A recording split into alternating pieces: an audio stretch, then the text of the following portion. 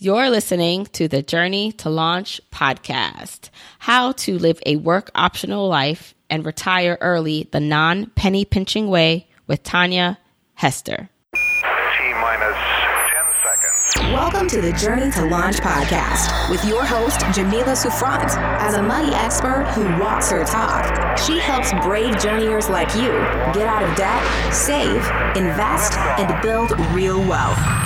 Join her on the journey to launch to financial freedom in 5, 4, 3, 2, 1.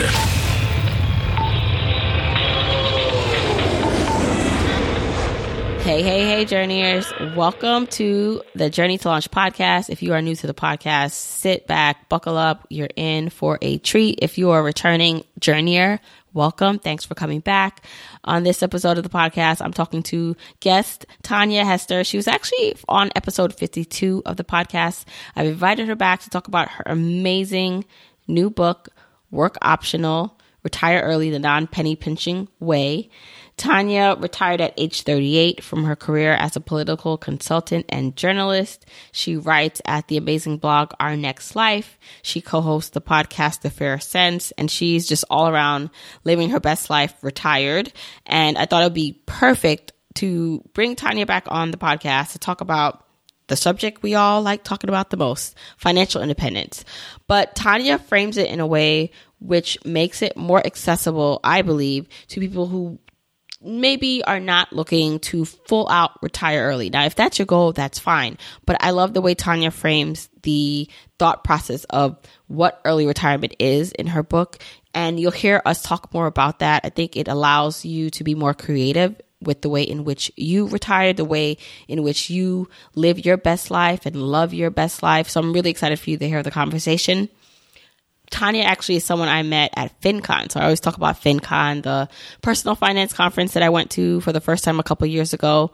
Well, Tanya was one of the first people that I met at the conference, and she has always been super nice, just super cool. I mean, when I went to FinCon a couple years ago, I was a complete newbie, and Tanya had been in the space for a little bit, and her blog was really popular. But despite really not knowing me, she really just was super cool, and we just created a good relationship from there and kept in touch ever since. So I'm happy to call Tanya a friend in this space, and I'm happy to see that her book is in the world. So I want to talk more about the book with her, and you're going to hear all about it.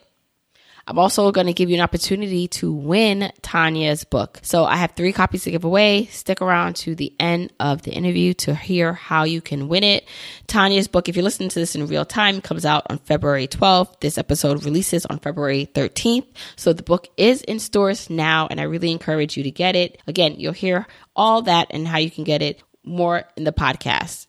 If you want any of the episode show notes, you can go to journeytolaunch.com/episode 84. As always, follow me on social media at Journey to Launch so I can see what you thought of the interview. At me, let me know what you thought, screenshot, and don't forget to check out the Journeyer Launch Club. That's my membership community for journeyers who love the content they're hearing on this podcast but want to take it to the next level. They want to implement. You want to really reach your goals, and the Launch Club is a space in which you can do that. You can find out more about that at journeytolaunch.com/launch club.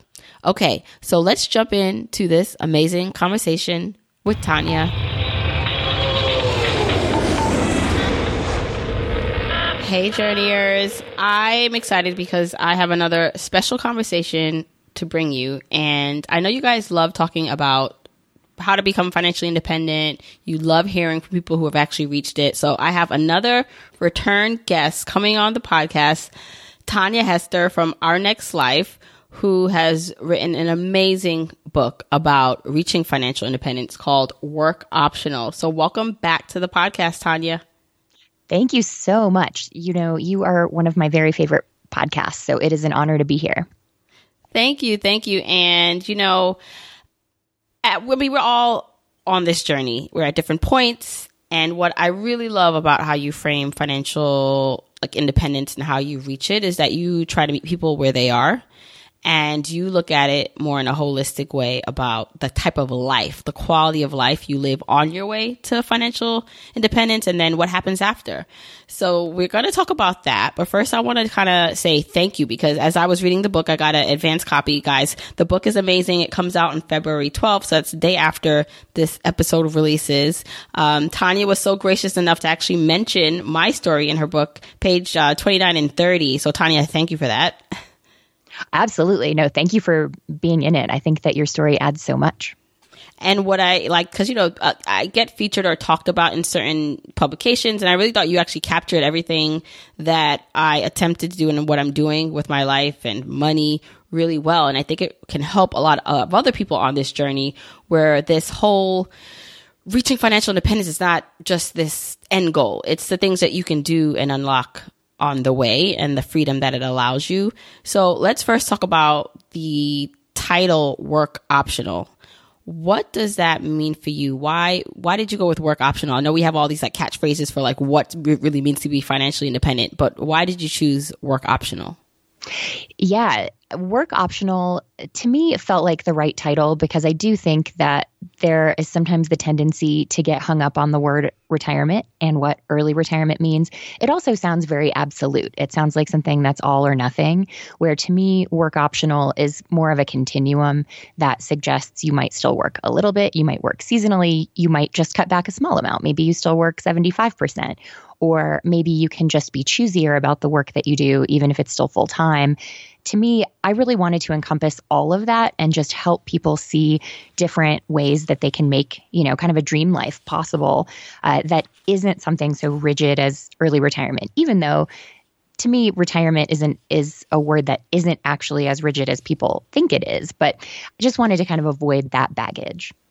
Mm-hmm. And you actually talk about in the book that retirement is a recent invention, like in the span of where we are in society, and that it wasn't actually created for everyone to reach it. Can we just dive a little bit into that history before we get into how we can reach early retirement? Yeah, absolutely. The very first pensions were less than 150 years ago, and they were only meant to kind of give a little bit of cushion to people. But they weren't actually meant to get people to quit working entirely. They were meant to let older workers who were maybe slowing down a bit just work a little bit less and make way for younger workers. And Social Security, which was really the start of true retirement, wasn't passed until 1935. The age 65, it was completely arbitrary, set by actuaries, not by people who understood the human lifespan. And it wasn't designed for everyone to be able to do it. At the time in 1935, when the Social Security Act passed, I'm forgetting the exact number, but it was a tiny fraction of people who actually lived past 65 and would ever benefit from the program. So it's interesting to me that we peg all of this life meaning on age 65 when that's a recent invention. It's an arbitrary number. There's no reason to me why we should plan our lives around it. Mm-hmm. And when you think of it in that way, it helps you understand that, okay, just because society or the way things have been done that's the typical age doesn't mean it has to be. I think where people get caught up is, okay, but then how do I afford a life in retirement? And that's why I like the concept and what you talk about in your book, because you're not talking about not working. You're talking about working, doing things you love, or just at least making it optional. And you break down the ways in which like you can do that. So the 3 stages of work optional living. So fully early retirement, semi-retirement, and career intermission. Can you go through those stages? Absolutely. So full early retirement is really what I think most people think of as early retirement. You can quit working entirely. Maybe you still have some hobbies or something that pay a little bit, but you never need to work again. That is what Mark, my husband, and I aimed for, and what we were able to accomplish a bit over a year ago. But it's certainly not the right answer for everyone. Semi-retirement would be really, this is a very broad category. So it could be changing to a lower paid career. It could be working part-time. It could be maybe you work in the summer and take the rest of the year off, or vice versa. It's really a way that you you create more space for yourself now to do things that you love and to make time for what's important without having to wait for full retirement to do that. And then career intermission is sometimes people will call this like mini retirement. I actually don't like the term mini retirement because I think you approach a career intermission very differently than you would approach real retirement.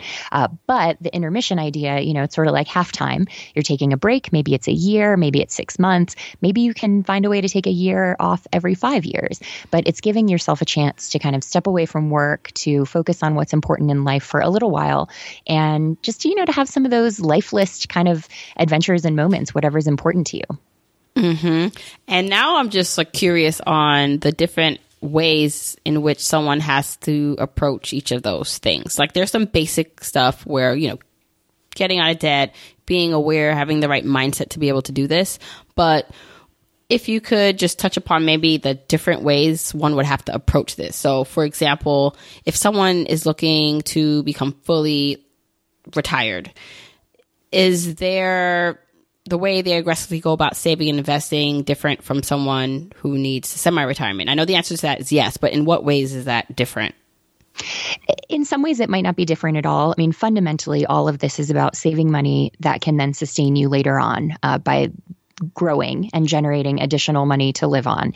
But I think, if you're doing semi-retirement, you might not need that money in the near term. So if, for example, it costs you $40,000 or $50,000 a year to live, and you can earn that through a few consulting gigs and you don't have to work all that much, then maybe what your semi-retirement looks like is just saving fully quickly for your traditional retirement and then sustaining yourself year to year in semi-retirement. So fundamentally what that means is needing to save a whole lot less than if you're going to fully retire early.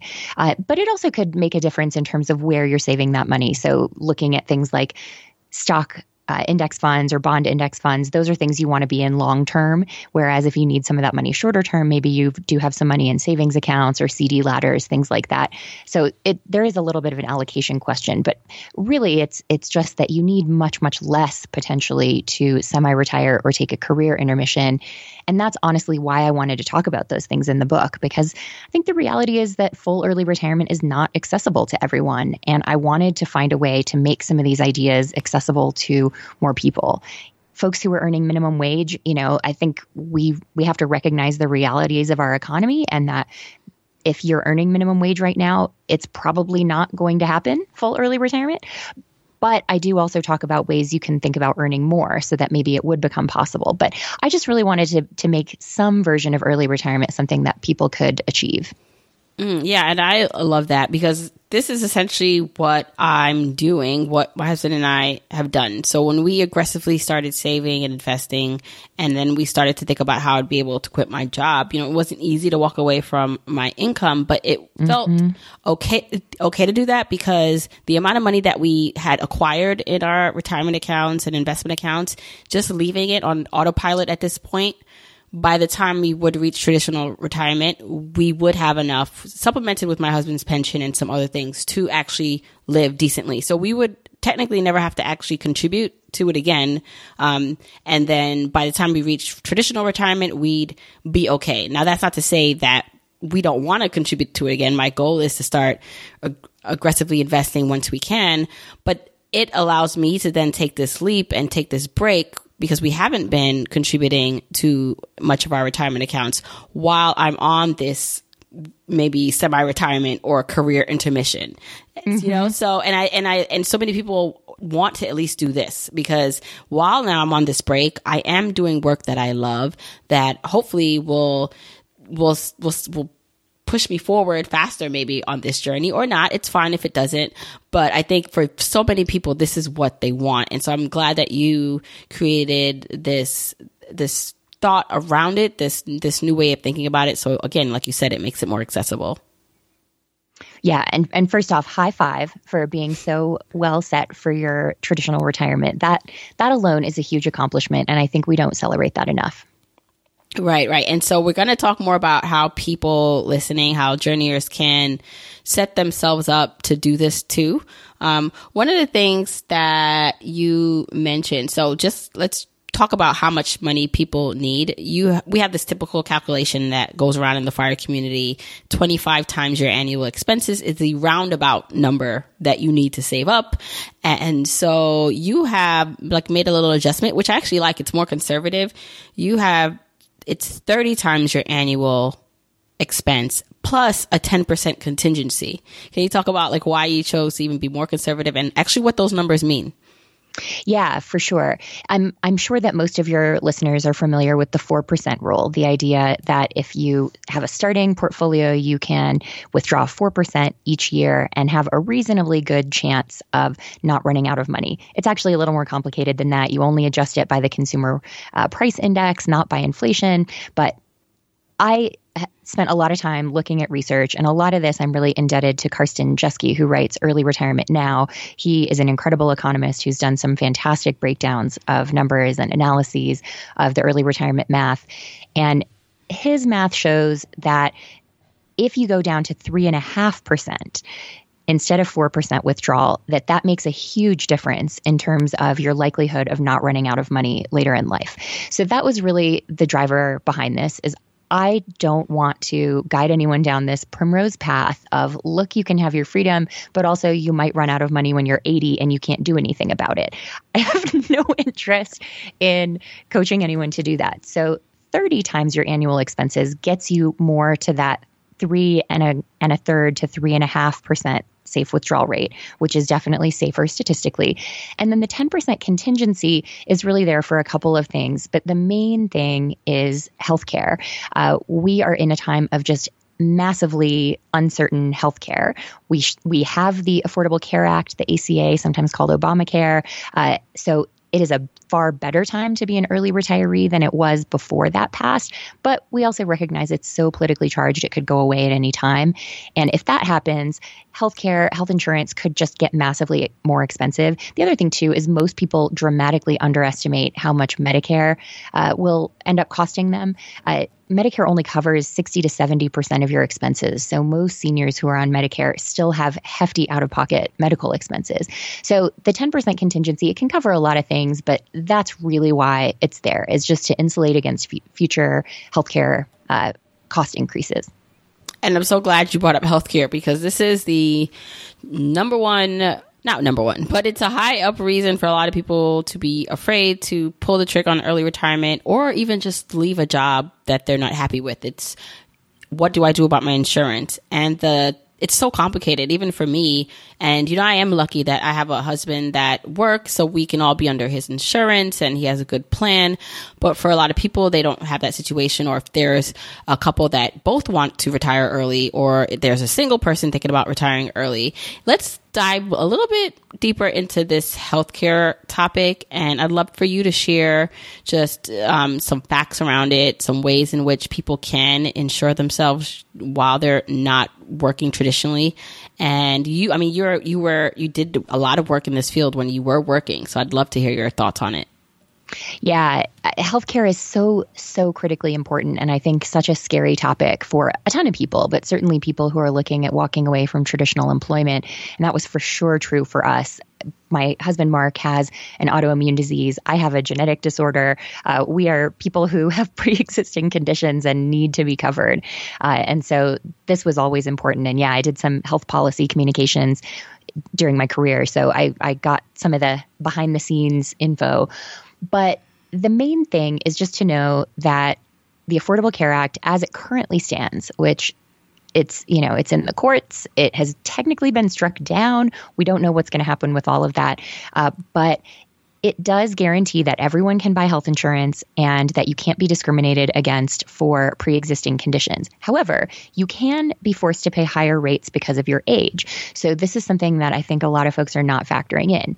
You can estimate what it will cost you anytime by going to healthcare.gov or to your state exchange site, and you can look at shop for plans or compare plans, some description like that, and then put in what you expect your retirement income to be. And remember, things like stocks, if you sell, let's say, $1,000 of shares, that's not going to be $1,000 in income. Only the capital gains, the amount it's increased in value, counts as income. So thinking about it that way, looking at what you expect your income to be, you can estimate what your health insurance costs will be currently, which is super helpful for planning and budgeting. But then you have to remember that there are these points generally around each decade. So my first year of early retirement, I was 38 and Mark was 41. And so our average age was under 40 for our household insurance. And so our rate was one thing. And then this year for the same plan, the price difference was $400 a month because we went up to 39 and 42, which that is now an average above 40. So that's something that people need to factor in, that your rates do go up. And by law, people over 50 can be charged double what those under 50 can be charged. So it's just good to know that your healthcare costs are going to keep going up. Right now, on average for everyone, healthcare costs are going up about 3 times the rate of inflation, which again is why I think 30 times your expenses plus a 10% contingency is really wise. So it shouldn't scare you. There are a lot of good resources. I talk in the book about your different options, whether it's traditional insurance, whether you want to have a high deductible plan with a health savings account, an HSA or not, things like health shares, the kind of religious option, which I actually don't recommend, but I know some folks like them. So there are different ways that you can make it work. And I do want everyone to know, you've got options as an early retiree, but it's good to be really clear-eyed about the costs involved. Mm-hmm. And to do definitely your research. And it's something I want to dive into on a separate episode, just more into this topic, because it is something that is so important to understand because it is such a big cost. And you talk about the 2 biggest costs in retirement that you do need to just make sure you understand are healthcare and then shelter, living, because those are your highest expenses. Where you live or how much it costs, and then if in terms of a mortgage or rent and healthcare. So let's talk a little bit about the living expenses side of things and how one can start thinking about that and optimize that in a way in which they can feel like early retirement or a work optional life can be for them. Yeah, the main thing that I recommend on housing, besides the obvious stuff, which is don't overspend, don't keep upsizing your housing. If you can stay in a starter home or stay in an apartment that's not huge forever, you're certainly going to save a ton of money that way. But the biggest thing that I think folks need to think about is planning kind of for each chapter of life. So maybe you're going to do one living situation in early retirement, and then in the early portion of your traditional retirement, you do something else. But don't forget about old you, about those later years in life. I see people retiring to live in an RV or to retire to a tiny home or to do some really non-traditional living arrangements, or people who are just permanent nomads and travel the world, which for sure the appeal of that lifestyle is obvious. The thing that's important, though, is to make sure that you have an option to get off the road or, to make yourself more permanent. Because are you really going to be climbing up and down a ladder to your bed in a tiny house when you're 75? Are you really going to be able to have an in-home nurse come to your RV? Those are things that are important. And particularly because if the rules do not change, what's important to know is Medicare covers almost no nursing home care, but they do cover in-home care at a pretty good level. So being in a living situation in which you can age in place gives you a huge head start financially on a lot of folks, because if you know that your living situation could be wheelchair accessible, you could modify the bath or shower so that you can still use it if you couldn't walk, that you have wide enough doorways that you could have a hospital bed in the home if necessary. Those are things that seem small and insignificant and are hard to think about when you're 30 or 40 or whenever you're listening to this and planning those things. But the main thing is you don't have to have all those answers now. You just have to make sure that you've thought about that you're going to have money to give yourself flexibility later in life to be in a living situation that can accommodate you, whatever that looks like. Such great thinking points. And so in terms of planning for the long term, you talk about in the book and just in your content overall that you basically, when you guys were saving, you guys made a really good income together, but you saved and you were aggressively saving. And even with the thought that you could actually kind of loosen up and live a little bit more, not abundantly, but you can spend a little bit more in your later retirement, in your traditional retirement. And I actually like that concept because I find that some people, when they are thinking about early retirement and they're being super frugal, they're expecting that they're going to spend maybe only $20,000, $30,000 a year forever. And again, if that's what's going to work for you, that's great. But I know for like myself, I actually don't want to be so budgety and like when I am 65 or when I'm 55, when the kids are gone, because we have 3 kids, right? So when my husband and I finally get our lives back, if that ever happens, like I want to be able to go to restaurants more often, but have the money to do that. And so I like that you thought about it in the case, and the way we're thinking about it is, okay, yes, we can be a little frugal now because we're trying to actually set ourselves up so we don't have to be as frugal or, as penny pinching. Not that we are super penny pinching in the future. Do you know what I mean? Oh, totally. And I really highly recommend that people think about this approach, that instead of just saving one big pool of money for early retirement or semi-retirement or whichever model you're going for, that you think of early retirement and traditional retirement as separate and you save for them accordingly. And I do really recommend creating a plan in which you have more to spend in your later years. One, because of healthcare, as we just talked about, it's so unpredictable. None of us know what's going to happen. You want a big cushion. But yeah, like you just said, when I'm 70, am I going to want to clean my house by myself? Mm-hmm. I can't imagine putting Mark up on the roof to, do roof repairs when we're 80. Things like that, yeah, it's really easy when you're young and able-bodied to think about having a very DIY lifestyle, but actually giving yourself room to not have to do all that stuff yourself, I think is really looking out for future you and is something worth doing. And I think the related principle on that is something that I do think is not talked about nearly enough, which is you should not assume that you're going to live equally cheaply in early retirement. I will say for us, when you have all this free time, it's very easy to book a lot of travel or I've heard other people say you have a lot of hours in the day when you could be on Amazon. It is kind of the doctrine of retirement that you're going to spend less after you leave your career. I really think the only thing you spend less on is like work clothes.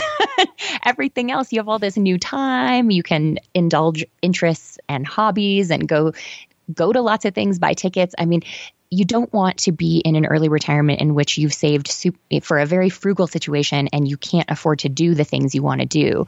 So that's why I recommend in the book that people actually look at 2 different numbers of what can you live on right now while you're saving, and then what will you live on once you're early retired, and then maybe a third number of do you want that number to be even bigger in traditional retirement. But you shouldn't assume that those numbers are necessarily going to be the same. We're definitely spending more now than we did when we were working.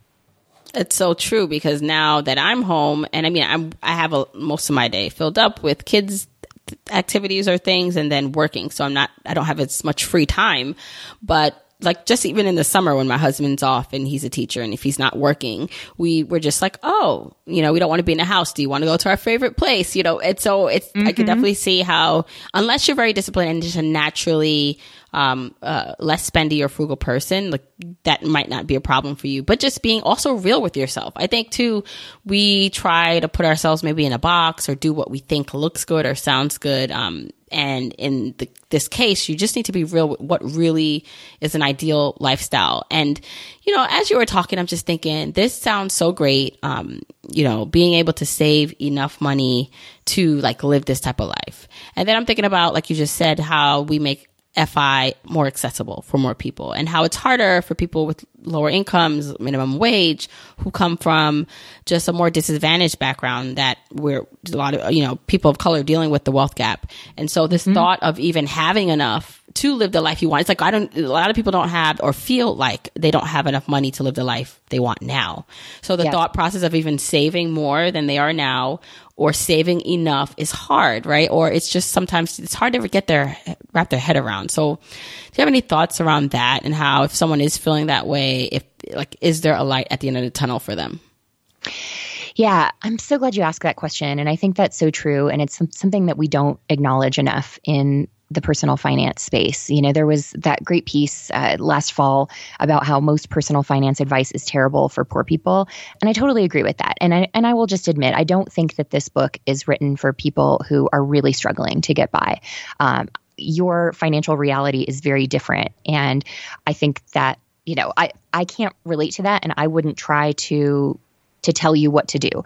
But I think for those who may feel some struggle, but you know, you're caught up in life and you don't necessarily know where all your money's going, or you haven't thought about a big vision, I do think there's still a lot in here that can be really useful. And I say right in the introduction, if all that happens from this book is you get really aware of your spending and you set yourself up to retire traditionally in a really secure way, you're still going to put yourself ahead of 2/3 of people who do not retire when they intend to and retire into financial insecurity. So there are things like determining your values and what you truly value, and figuring out what you most want to have as your legacy, or what you want to be able to look back at the end of your life and say you did. I'm a huge believer that once you see that, it really changes a lot of your relationship with money, and things that maybe you have spent money on to soothe yourself, to, you know, reduce stress, or to just kind of, you know, deal with some of the stress of the world. Some of those things might actually not feel necessary anymore if you have a really clear vision of what you're working toward, even if that's a very modest goal. It certainly was true for us, where I was never naturally frugal. I was never a saver. I mean, I just straight up sucked at saving. And you could tell me all day long that I should save money, but I was like saving just to save, that sounds awful. Like, why do I want to do that when I have that money and I'm living now? Why would I not want to have like little indulgences? But as soon as I understood what was possible, and even if that's not for you full early retirement, it's maybe being able to retire at 60 instead of 65, or it's being able to take a year off to care for a loved one, or, you know, whatever it looks like. Once you have that vision, I think that your motivation totally changes. And so I think all of that is really not fully universal, but I think pretty close to universal. Mm-hmm. And in the book, you talk about a money mission statement, which would probably help a lot of people figure out like just the deep-rooted things that matter to them when it comes around like money and value spending. Can you talk a little bit about what that is and how someone can create one for themselves? Yeah, absolutely. So the money mission statement to me is just sort of like an internal statement that you carry around with you that helps you to guide your decision-making process. It reminds you what you're doing all of this for, what the purpose of your money is, and I think it's just really an important thing that keeps you going in a journey like this that takes multiple years of saving. The example that I use is, if you're a vegetarian and someone asks you, do you want a burger? You don't have to stop and think about it, because you know, like, okay, no, I don't eat that. There's something in the money mission statement that's similar that just makes some of these decisions automatic, because if we rely on willpower all the time to prevent us from buying impulse purchases at the store, or, you know, just kind of going off the rails with spending, we have a very limited supply of willpower, and we will run out of it quickly. So the goal is to try to automate some of that decision making and just make it not even a question for yourself, like the vegetarian turning down a burger. And to me, kind of doing that when we were going through that journey, I didn't exactly call it my money mission statement, but looking back, I realized that was kind of the thought process I set up for myself of like, nope, I don't spend on that. Nope, I don't spend on that.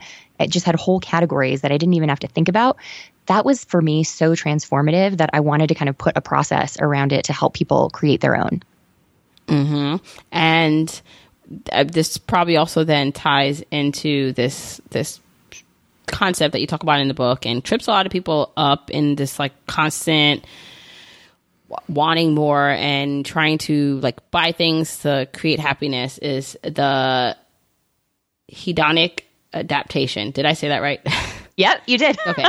I was like, wait, is that how you say it? Okay. The hedonic adaptation. Can you talk a little bit about that? Because that constant search for happiness and looking for it outside of ourselves creates this like consumerism environment, which then we just are on this kind of hamster wheel of wanting more. So let's break down what it is and how we cannot fall into it. Yeah, absolutely. And this is a well-researched psychological concept, not something that I invented. But the idea behind hedonic adaptation and what people will sometimes refer to as the hedonic treadmill is that we all have a basic kind of baseline of happiness, and that you might have things happen that bring you temporarily above it or temporarily below it. And often we think of purchases as being associated with, like that dopamine rush, and we feel happy to have this thing. But that very quickly we come back to that baseline level. So the idea is that purchases we think are going to make us happier only make us happier for a very short time, and then we end up coming back. But we're now poorer for having spent that money. So you might think, okay, well, I'm going to get this new car and that's going to make me happy. And it probably will for a little while, but then before long, you won't be any happier driving that new car than you were driving your old car. I mean, obviously, if your old car was a piece of crap and it was frustrating you every day, that's a different thing. But assuming it was perfectly functional, the new car will not ultimately make you happier. I mean, I think we can all think of little examples that are exceptions to that, sort of the Marie Kondo spark joy idea. We all have things that we value above other things. So it's not to say that no purchase is ever worthwhile, but it's just to try to get us to rethink how we might be spending or what we might be using things like shopping for. If it's just looking for that short-term rush and recognizing like, okay, that's not long-term happiness, and looking at our possessions and our purchases that way to help us stop that. If that's something that you in particular do, it for sure was for me. I always loved getting certain new things and being able to take that step back and see like, okay, that felt good in the moment, or it felt good for a week while I had it. And then ultimately, it was like I had never gotten it in the first place. Knowing that about yourself is just a good way to help rein in some of that problem spending. Mm-hmm. And now I'm just curious because you said you weren't super frugal and now you actually kind of learned to save more. But what are you spending more of now in retirement that you didn't spend working? Because you did say you were spending more nowadays than you did in your working life. So now I'm just nosy. What are you spending your money on? Some of the little things are hair color. I have purple hair now. Mm-hmm. When I was working, I always had, very consultant appropriate brown hair. And it is shockingly hard to keep up bright hair color for what it's worth. And getting your hair bleached at the salon, oh my goodness, that is an ordeal financially. But no, the main thing that we are spending more money on is travel. In the last year, we went to Taiwan, Mexico, France, and Monaco. And those were great. That was a big motivation for us to retire early, was to have more time to travel and to be able to take longer trips than we ever could when we were working. But that stuff's not free. We have a lot of travel points. We cut the cost that way, but it's still, doing 4 countries in a year, that stuff adds up. And I mean, that we have no plans of slowing down on that front. So we anticipate travel spending to continue to be much higher than it was when we were working. Mm-hmm. And I'm assuming too, you're not doing the backpack style staying in hostels. I mean, you probably are sometimes, but just considering, because a lot of times people think, well, I can really rough it and get, travel like I was in college, or really on a dime, which is fine if that's what you like. But, I know my husband, he's not really into all that. He wants to stay in a nicer place. And so when I think about our travel budget, we haven't been traveling lately because of the kids. I'm trying to be realistic and you're doing, okay, we're going to have some points, but let's realistically think where we're going to both want to stay that's going to satisfy both our wants and needs. Yeah, we actually do a mix. So okay. In Taiwan, for example, we did stay in a couple of nice places that were just really cheap because Taiwan is a very inexpensive place to travel. But, when we were in Taipei, the largest city, we could have stayed at the Marriott and it was $200 a night or a whole bunch of points. But instead we found a local hotel that had the most itty bitty room with the bed pushed up against one wall and then about 6 inches on the side of the bed. And that was, I think, $40 a night. So we definitely are game to do that. I'm traveling in March and staying in a hostel in Portland for a conference. So we're game to do that stuff. But I think to your point from earlier, I have no intention of staying in a bunk bed when I'm 65 mm-hmm. or getting into a hotel room where we both can barely fit when we're 70. So that's part of it too for us is I want the budget to stay in proper hotel rooms when we're older. And in Taiwan, we had some rooms where the bathroom was down the hall. That's fine now, but I don't always want to do that. Right. Now, one of the things you did briefly mention earlier, and I want to touch upon it is that you have a genetic disability that, you know, you could talk more about what exactly it is. But when I was reading it, and I knew this about your story before, and how this genetic disability that will most likely impact your life in the future really caused you to look at what you wanted to do with your life and look at how you wanted to live. And it made you make the decision that, okay, I want to be more in control with how I work, how I earn money. And you just pushed you to retire or want to retire early. And you know how so many of us, like, we have these hypothetical things that occur, or people ask these questions. If you only had 24 hours left to live, if you only had, you know, if you knew you at 65 something would happen, what would you do differently? And then we come up with these ideas and ways in which we would just live our best lives. You almost seem to like have been able to do that because it's a reality for you. Can you talk a little bit about like what finding out, like how you're managing having this genetic disability and how it really pushed you to want more from your life? Mm-hmm. Yeah. My dad has the same thing that I have. We have hypermobile Ehlers-Danlos syndrome, HEDS, which is a genetic connective tissue disease that causes a whole slew of things throughout your body. But the biggest thing in terms of long-term health is joint pain and just kind of like chronic pain. My dad has a very particular neurological manifestation of it that fortunately it looks like I'm not going to get. But he started having that affect him when he was in his 30s, and he had to retire early, actually in his early 40s, from the disability. And that, I'm certainly not thankful that he has that challenge, and I'm not thankful that I have HEDS. But I am thankful in a way that seeing all of that, seeing his trajectory, knowing my own body, knowing that this is a progressive disease that gets worse over time, I am thankful that it helped me not put things off until I was in my 60s, which a lot of people do. A lot of people say, oh, that'll be something nice to do in retirement. I knew that by that point, I might not be able to do the outdoorsy stuff that I like to do. You know, we like to travel and walk 10 to 20 miles a day. We like to hike up mountains and ski and mountain bike and do all these things that require you to have a fully functioning body, which I don't think I'm going to have for all that much longer.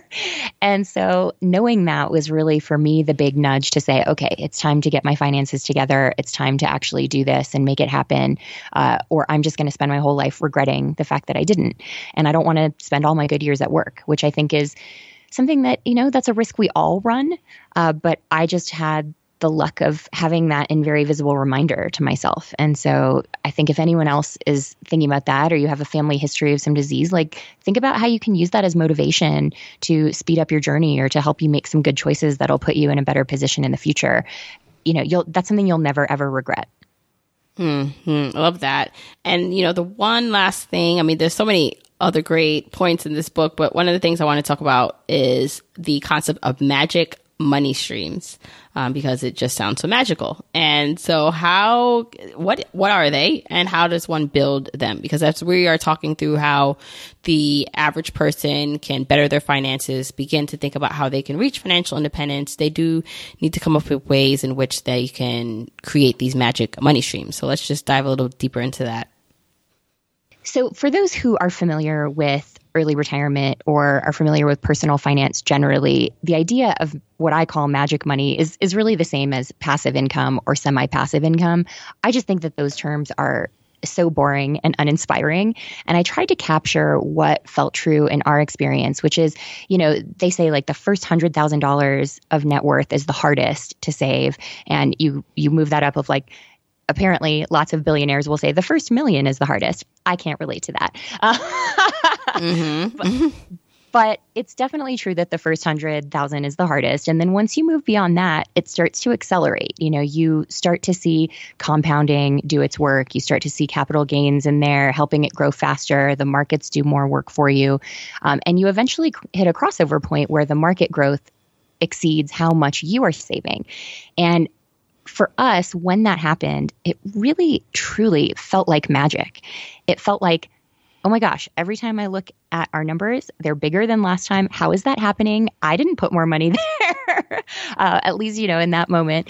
And it was something that just felt really special and inspiring. And once we kind of got to that point where it felt like magic, it really helped our whole journey. And we felt like it was going quickly, and it really felt very positive. And so I wanted to capture some of that and acknowledge that, there is a point in saving and investing and seeing the benefit of compounding where it will feel magical. And so why not talk about the money that way? But yeah, I mean, fundamentally, it's sort of the idea that your investments are going to grow faster than you're withdrawing money out of them. And so they can last forever. And that's sort of like a magical regeneration thing. Like, did you ever read the Tommy DePaula children's book, Strega Nona? No, I have not. What is that about? She has like the magic pasta pot that kind of keeps generating. Yeah, it's like an old Italian woman who lives on top of a hill, and she has this giant pasta pot that she cooks a little bit of pasta in, but then it keeps generating more and more. I mean, it's sort of like that. It's like the magic pot that keeps generating money for you once you just feed it correctly. So that's kind of the image that I have in my head on that concept. Right. And really, it's about getting to a point where you are getting the magic of compounding interest to work for you, getting to a point where, quote unquote, passive income, is working to your benefit and just increasing your income. I mean, it's just one of the things that I see is that the biggest hurdle for a lot of people is the income side of things where, there's but so much you can cut your expenses. But if you're able to really increase your income and bring more money to the table and save and invest that money, that's how you're really gonna get to this like financially independent number. Totally. And I think if you do nothing else but contain your lifestyle, if you don't try to be frugal, if all you do is you try to keep your spending level year to year, and then you at the same time focus on increasing your income, that alone, just saving all the new income that you can earn and banking that is going to get you a long way toward financial independence or, another intermediate kind of goal. So that's part of why we didn't talk about the subtitle of the book. The full title is Work Optional, Retire Early, the Non-Penny Pinching Way. I really wanted to make this a book that was accessible to all the folks who are not natural savers, who are not naturally frugal. And so we do talk a lot about things like that. Like, can you focus on earning more and make that the entire focus of your efforts rather than trying to squeeze every penny out of your spending? Because you can only frugal your way to FI so far. You do at some point have to earn more if you want to get there quickly. And I talk about some ways to do that. I talk about the power of negotiating for a one-time 5% increase and how much that compounds year over year. That again is compounding and magic money. So it's not just in your savings and investments, it's also in your earnings. And I know that is not equally easy for everyone, that our economy advantages certain people more than others. But the only way we're going to change that is if we all keep fighting for it. Yes. Love that. Okay, Tanya. So I think this book is amazing. I want everyone to go out and get it. So please just let everyone know where they can find the book, where they can find more about you. The book is available in all of the bookstore places. So if you shop on Amazon, it's there. It should be in your local bookstores, or they can get it for you. But yeah, all the book places. It's also, if you're an audiobook person instead, it's on Audible. You can buy CDs, but streaming is so much easier. And let's see, you can find me at my blog, ournextlife.com, and on social at @our_nextlife. I also co-host a podcast called The Fairer Cents, CENTS, with Kara Perez, who's wonderful. That's really focused on women and economics. So if that's your thing, find us over there. Awesome. Now I'll link all this in the episode show notes. Thanks so much, Tanya, for coming on the podcast again. Such a pleasure. Thanks for having me. I really hope you enjoyed that chat with Tanya. As I said, I really did enjoy her book. And yeah, she did actually shout me out and mentioned my little story in her book, pages 29 and 30. So thanks again, Tanya, for that. She really captured my journey. She captured it well. So again, thanks, Tanya. Now, in general, I hope you gained a lot from this conversation, but I encourage you to go out and get the book. You can find out more about where to get the book in the episode show notes, journeytolaunch.com/episode 84. Tanya and her publisher were nice enough to give me a few copies to give away. And so here's what I'm going to do. I am giving away 1 copy of the Work Optional book to a podcast listener. I'm giving away 2 other copies to members of the Journeyer Launch Club. So Launch Club members, you don't have to enter this way. You'll find out how to win in the Launch Club. Podcast listeners who are not in the Launch Club, don't worry. I have a book for you. All you have to do is go to journeytolaunch.com/win and enter your name and email. Then the other thing I'd like to know is what you learned from this episode. Let me know what stood out, and you can do that by tagging me at Journey to Launch on Instagram, Twitter, or Facebook. So share something that you took away from this episode. You can even just comment on the episode promotion that I usually put out every Wednesday morning on my Instagram. So really, it's just going to journeytolaunch.com/win, enter your name and email, and then tagging me, letting me know on social media in some way what you learned from this episode or why you're looking forward to reading this book. Once again, I want to thank you for joining me on this episode of the podcast. You can always follow me at Journey to Launch. If you want to hear more, follow me more on my journey to see what's going on with Journey to Launch. And then don't forget the Launch Club. You can find out how to join us in this membership community, this space which will encourage you to reach your financial goals, to live your best life at journeytolaunch.com/launch club. Okay, until next week, keep on journeying, journeyers.